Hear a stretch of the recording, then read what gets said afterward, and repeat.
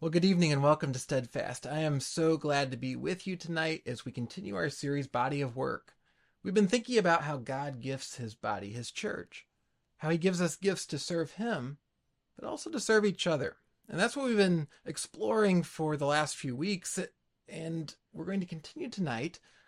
But as I think about tonight's gift, I find myself thinking about caves, or one particular cave, a cave in Spain, a cave where a woman named Beatrice Flamini found herself. Now, she wasn't there by accident, and she isn't the normal sort of cave adventurer that we think of. She is an extreme athlete.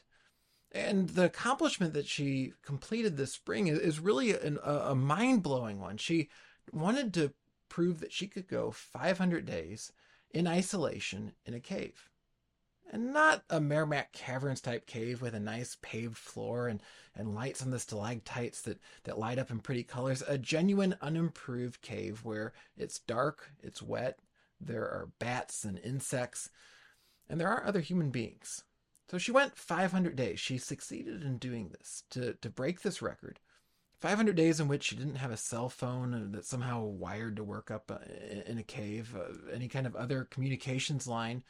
She'd even instructed people not to try to reach her if a family member died. She wanted to truly experience what it was like to have 500 days in which communication would not be made with her. And she succeeded. So we think about that. I think about that. I think, wow, I don't know that I could do that.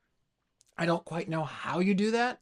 And certainly when you think about accomplishing something like this, it's striking that here she did this all on her own. She didn't need someone else to keep her entertained, to keep her sane. She didn't even have her own voice. She stayed quiet during that time so that she wouldn't disturb the creatures in the cave. She felt like she hadn't earned the right to. And so while she did say that she talked to herself, she only did so in her head, never audibly. So 500 days without even a human voice, even her own. Wow, isn't that amazing endurance? And yet, if you scroll through the stories about her adventures, and they're amazing, I mean, I don't want to take away from what she accomplished. It's not quite the picture that we get at first.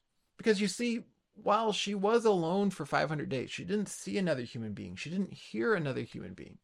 She had a team on the surface monitoring her condition. She had a team on the surface bringing her food. Because if you thought about it, while she did have some books and some lights and some first aid supplies and stuff, how did she survive in a cave as far as food? Well, they brought it to her. She'd take her garbage to a certain collection point every few days, walk away, stay away so that she wouldn't encounter anyone, and then someone would come down into the cave, take the garbage, and leave food for her. So even though she didn't have that direct human touch, and it sounds isolating and difficult in itself, she wasn't genuinely alone. She still needed a support team to allow her to accomplish this extreme accomplishment that she made. And so too do we. We need support to get through the extreme accomplishment of living in an even more extreme and hostile environment, a world wrecked with sin, and our lives that are polluted by sin. How do we find ourselves there and get to where we want to be, which is in glory with our God, to live as those made children of the very living God? How do we get there? Well, we receive God's support. We need his support. We can't do it on our own. And he works his support frequently through his body, the church. And when we think about the different spiritual gifts and the one that we're going to be talking about tonight, that's something that is important for us to hold on to. And it explains why we should be motivated to do these things that God calls us to do. Because we see that he's doing it for us. Now, tonight's gift is the gift of contributing or generosity. And if you've been tracking with me so far, you're thinking, well, this is a nice story. I'm interested to see where Tim's going. But then you hear those words, you might think, and now we're going into a tithing sermon. Now we're going into a stewardship message, and I might want to hit the X on the screen because I thought we were going elsewhere. I've heard those already. But please hold on for a second, because that's not really where we're going. It's not completely unrelated, but we do a terrible disservice to ourselves and to the message of what God's calling us to be and to do when we take the words contribution or generosity and we turn it into just a synonym for tithing, a synonym for giving to the church or to even to supporting missionaries or benevolence causes. That's maybe a part of it. For many of us, it will be a part of it, but it's not really where Jesus is calling us in full. And when we stop there and when that's how we speak, we miss out on what it really means to live generously. Take a look at what Paul writes in Romans 12, verse 8. We've been going through this list of gifts, and the way he phrases it, it's the one who contributes, that's the spiritual gift, the one who contributes in generosity. That word generosity really could be translated sincerity, without strings attached, to contribute without seeking to get something in return. And that's where we're going to land tonight. That's where we're being challenged by our God, is to give and give and give. That's far more and far more complex and far harder to get our heads around than what we normally mean when we say generosity or contributions. So let's ask our God for help, because we need his help to truly live generous, sincerely generous lives. Let's go before him in prayer, and then we'll dive in. Let's pray. Father, thank you for your word, and thank you for being the one who is truly the most generous, the one who has given from the beginning to the end of time to each of these creatures that you've made that we are amongst, that you've given us your love and your care and your provision. And as you call us to be those who contribute, to be those who are generous, would you help us to understand more what that really means? What does it mean to live a life of contribution? Lord, would you help us to understand that tonight? We pray in Jesus' name. Amen. So let's actually jump for a moment. We have these words out now. They're floating out there. And like I said, you probably are going a certain direction with them because that's how we often speak in the church. But in Scripture, we're actually taking a little bit of a different direction. And we see that in 1 John chapter 3, verses 16 to 18. Listen to what the Apostle John writes. He says, "By this we know love, that he laid down his life for us. We ought to lay down our lives for the brothers. But if anyone has the world's goods and sees his brother in need, yet closes his heart against him, how does God's love abide in him? Little children, let us not love in word or talk, but in deed and in truth." That's the real challenge here. How do we get from speaking of generosity and having some just sort of big picture idea of generosity to actually being those who exhibit this spiritual gift that Paul's talking about here? Something that I think we should keep in mind, because if you're thinking about the series we've been going through, you might be thinking, well, Tim, we've been looking at these different gifts like teaching and serving and so on, and they seem to apply to certain people. There are certain people, for example, who are teachers. There are certain people who give exhortation.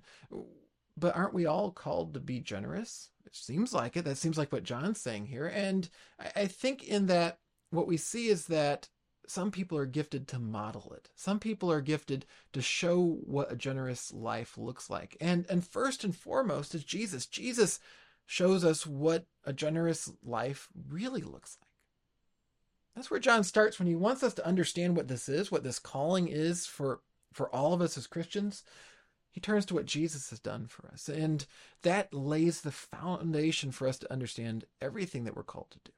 Because if we're going to be like Jesus, we understand that we should be willing to give everything in life. That there's nothing that we should hold on to as too precious to give.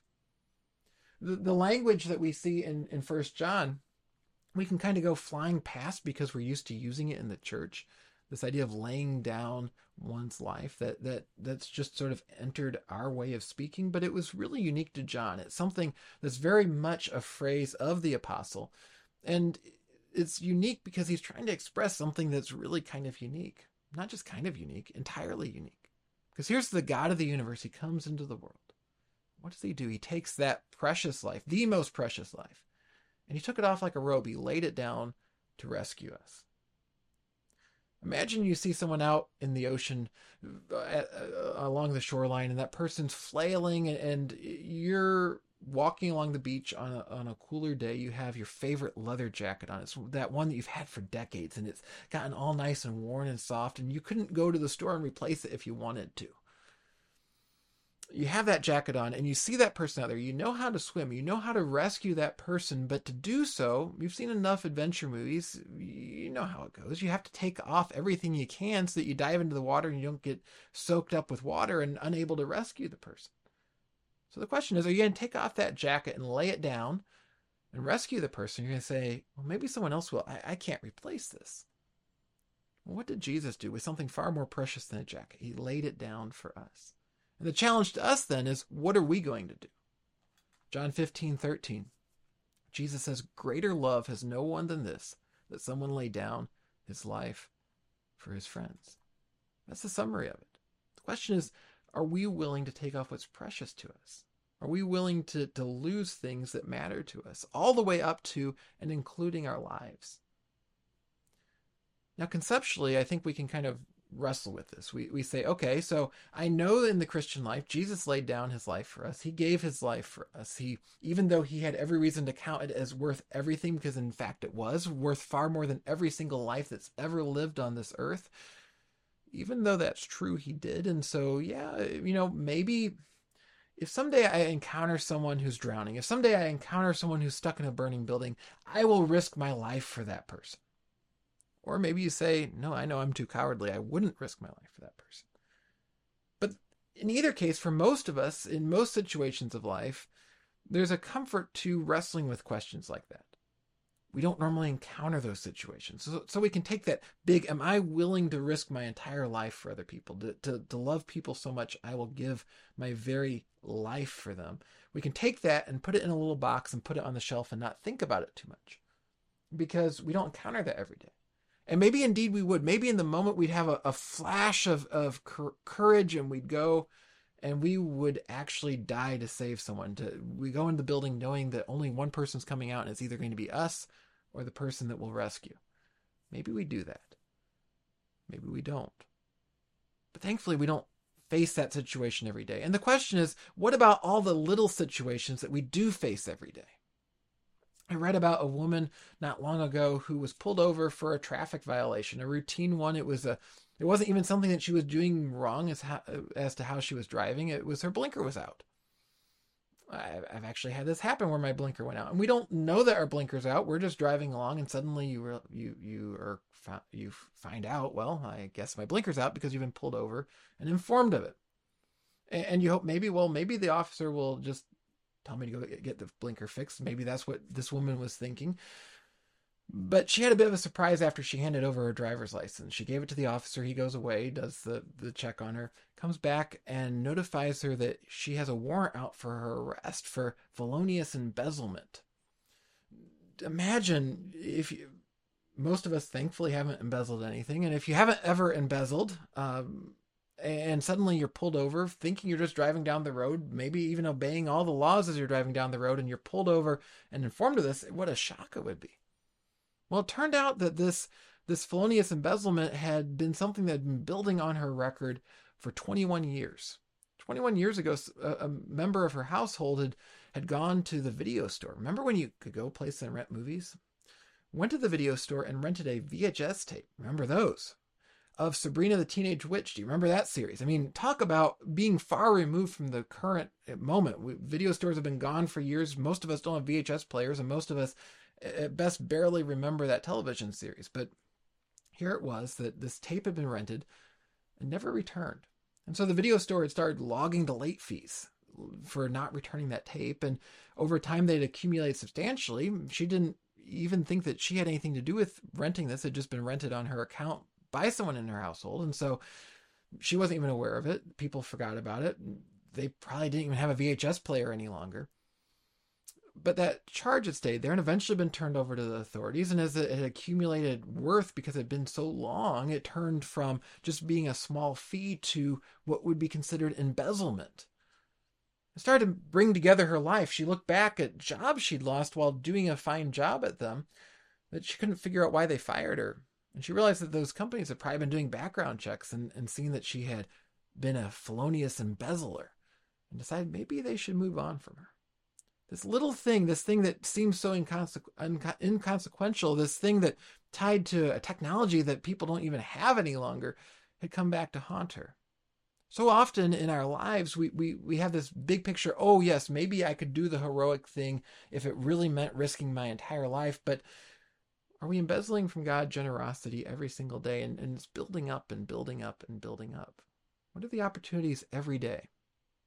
Because, as one commentator put it, love is the giving impulse. It's not just what am I going to do in that grand moment, but how do I love in the everyday moments? Do I have that impulse to give all the time?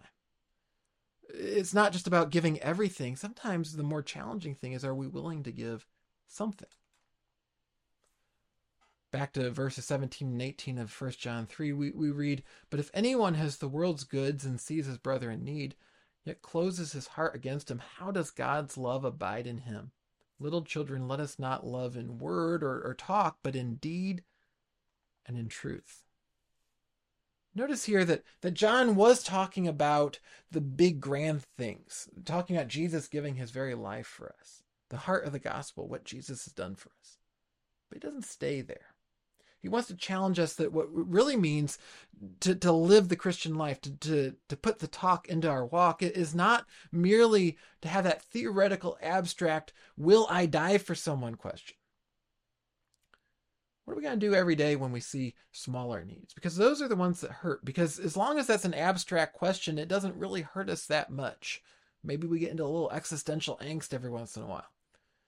But when we actually have to be confronted with what am I going to do every day with the needs around me and with the things that I have, it becomes so much more challenging. And that's where he grounds it here. If you think about this phrasing he's using, there's this phrase of the things of the world. If we have those, what are we going to do with them? And we think, well, what does that phrase really mean? Well, it could be translated essentially the stuff for living.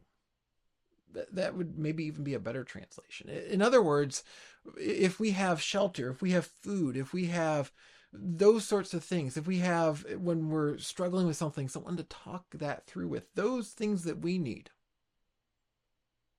If we have the stuff that we work for, if we have the stuff that we build relationships with each other for, the things that we help each other out with, if we have those things and we see someone else struggling and drowning, whether it's in a very material sense, like they don't have any food or they don't have shelter, or we see someone who's wrestling deeply in pain with something and we're not willing to give them our time, those are all ways that we're failing to meet that stuff that's necessary for life. And those are the sorts of needs that we face every day with people. Maybe we don't always face someone who's actually literally starving to death. Sometimes, maybe even more often, it really is more the people who are emotionally starving to death because they're wrestling with things and they don't think there's anyone willing to share the burden. And we're not sure that we are, because while theoretically we might someday be willing to be the big time newspaper headline type hero, the everyday stuff that's going to burden us, that we're going to wrestle with, it's going to pain us to take on some of that pain that a person's going through. It's going to take up our time, which is often our most precious commodity. Maybe we're struggling through things and we're not sure that we can bear another burden. Those sorts of challenges, they're going to be there every day. They're also going to be costly to us because they're actually going to take away the things we want to grip onto in the moment. Those are the ones that John is challenging us. Are we willing to do those? It's notable here as he's making this statement that he goes from speaking of the universal, we ought to lay our lives down for the brothers. He's speaking plurally of brothers or brothers and sisters in Christ. And he's speaking plurally of people that should be willing to do this. To then to us individually and with one other person. Note what he says here. He says, but if anyone, singular, if anyone has the world's goods and sees his brother in need. In other words, don't think only in the abstract. Because as long as we keep it abstract, as long as we keep it too big to normally be a demand on us, or as long as we keep it in the needs of everyone, well, we don't really have to wrestle with it. We couldn't save the whole world if we wanted to, and we certainly aren't going to be able to, no matter how much we want to. Only Jesus can do that. But what are we doing with that one person who walks in and needs to talk today? What are we doing with that one person who is starving and needs some food? What are we doing when someone needs shelter? What are we doing with those things that are actually going to cost us something in the moment, but we actually could do it if we choose to? Those are the some things that we're challenged to really wrestle with. And that's what we're thinking about as we think about this gift that Paul mentions in Romans chapter 8. Again, the one who contributes in generosity. And I mentioned earlier, maybe we could phrase that instead of generosity with sincerity or without strings, without a hidden agenda. We think about what Jesus has done for us, the heart of the gospel. What did he do for us? Well, he saved us. He didn't do it with strings attached. He didn't do it and then throw us in 10,000 years of sinner debtor prison where we have to somehow eventually earn a seat at the table in heaven. Not that we ever could. He doesn't do it and say, well, okay, you human beings, you're so whiny. Okay, I'll save some of you. He doesn't do it like that. What does he do? He lays down his life. He takes it off, discards it to save us because he loves us. And all he asks of us is that we follow him, that we come to him, that we lay our burdens on him. In other words, that we keep receiving what he wants to give to us. What a generous model it is that our Savior is. He keeps giving. He gives because he deems you and me worthy of it, even though we aren't. We aren't intrinsically. We are because of love. That's the model we're called to follow. And yet our world says, no, we give to get something back. We give someone something so that they'll help us out in our time of need.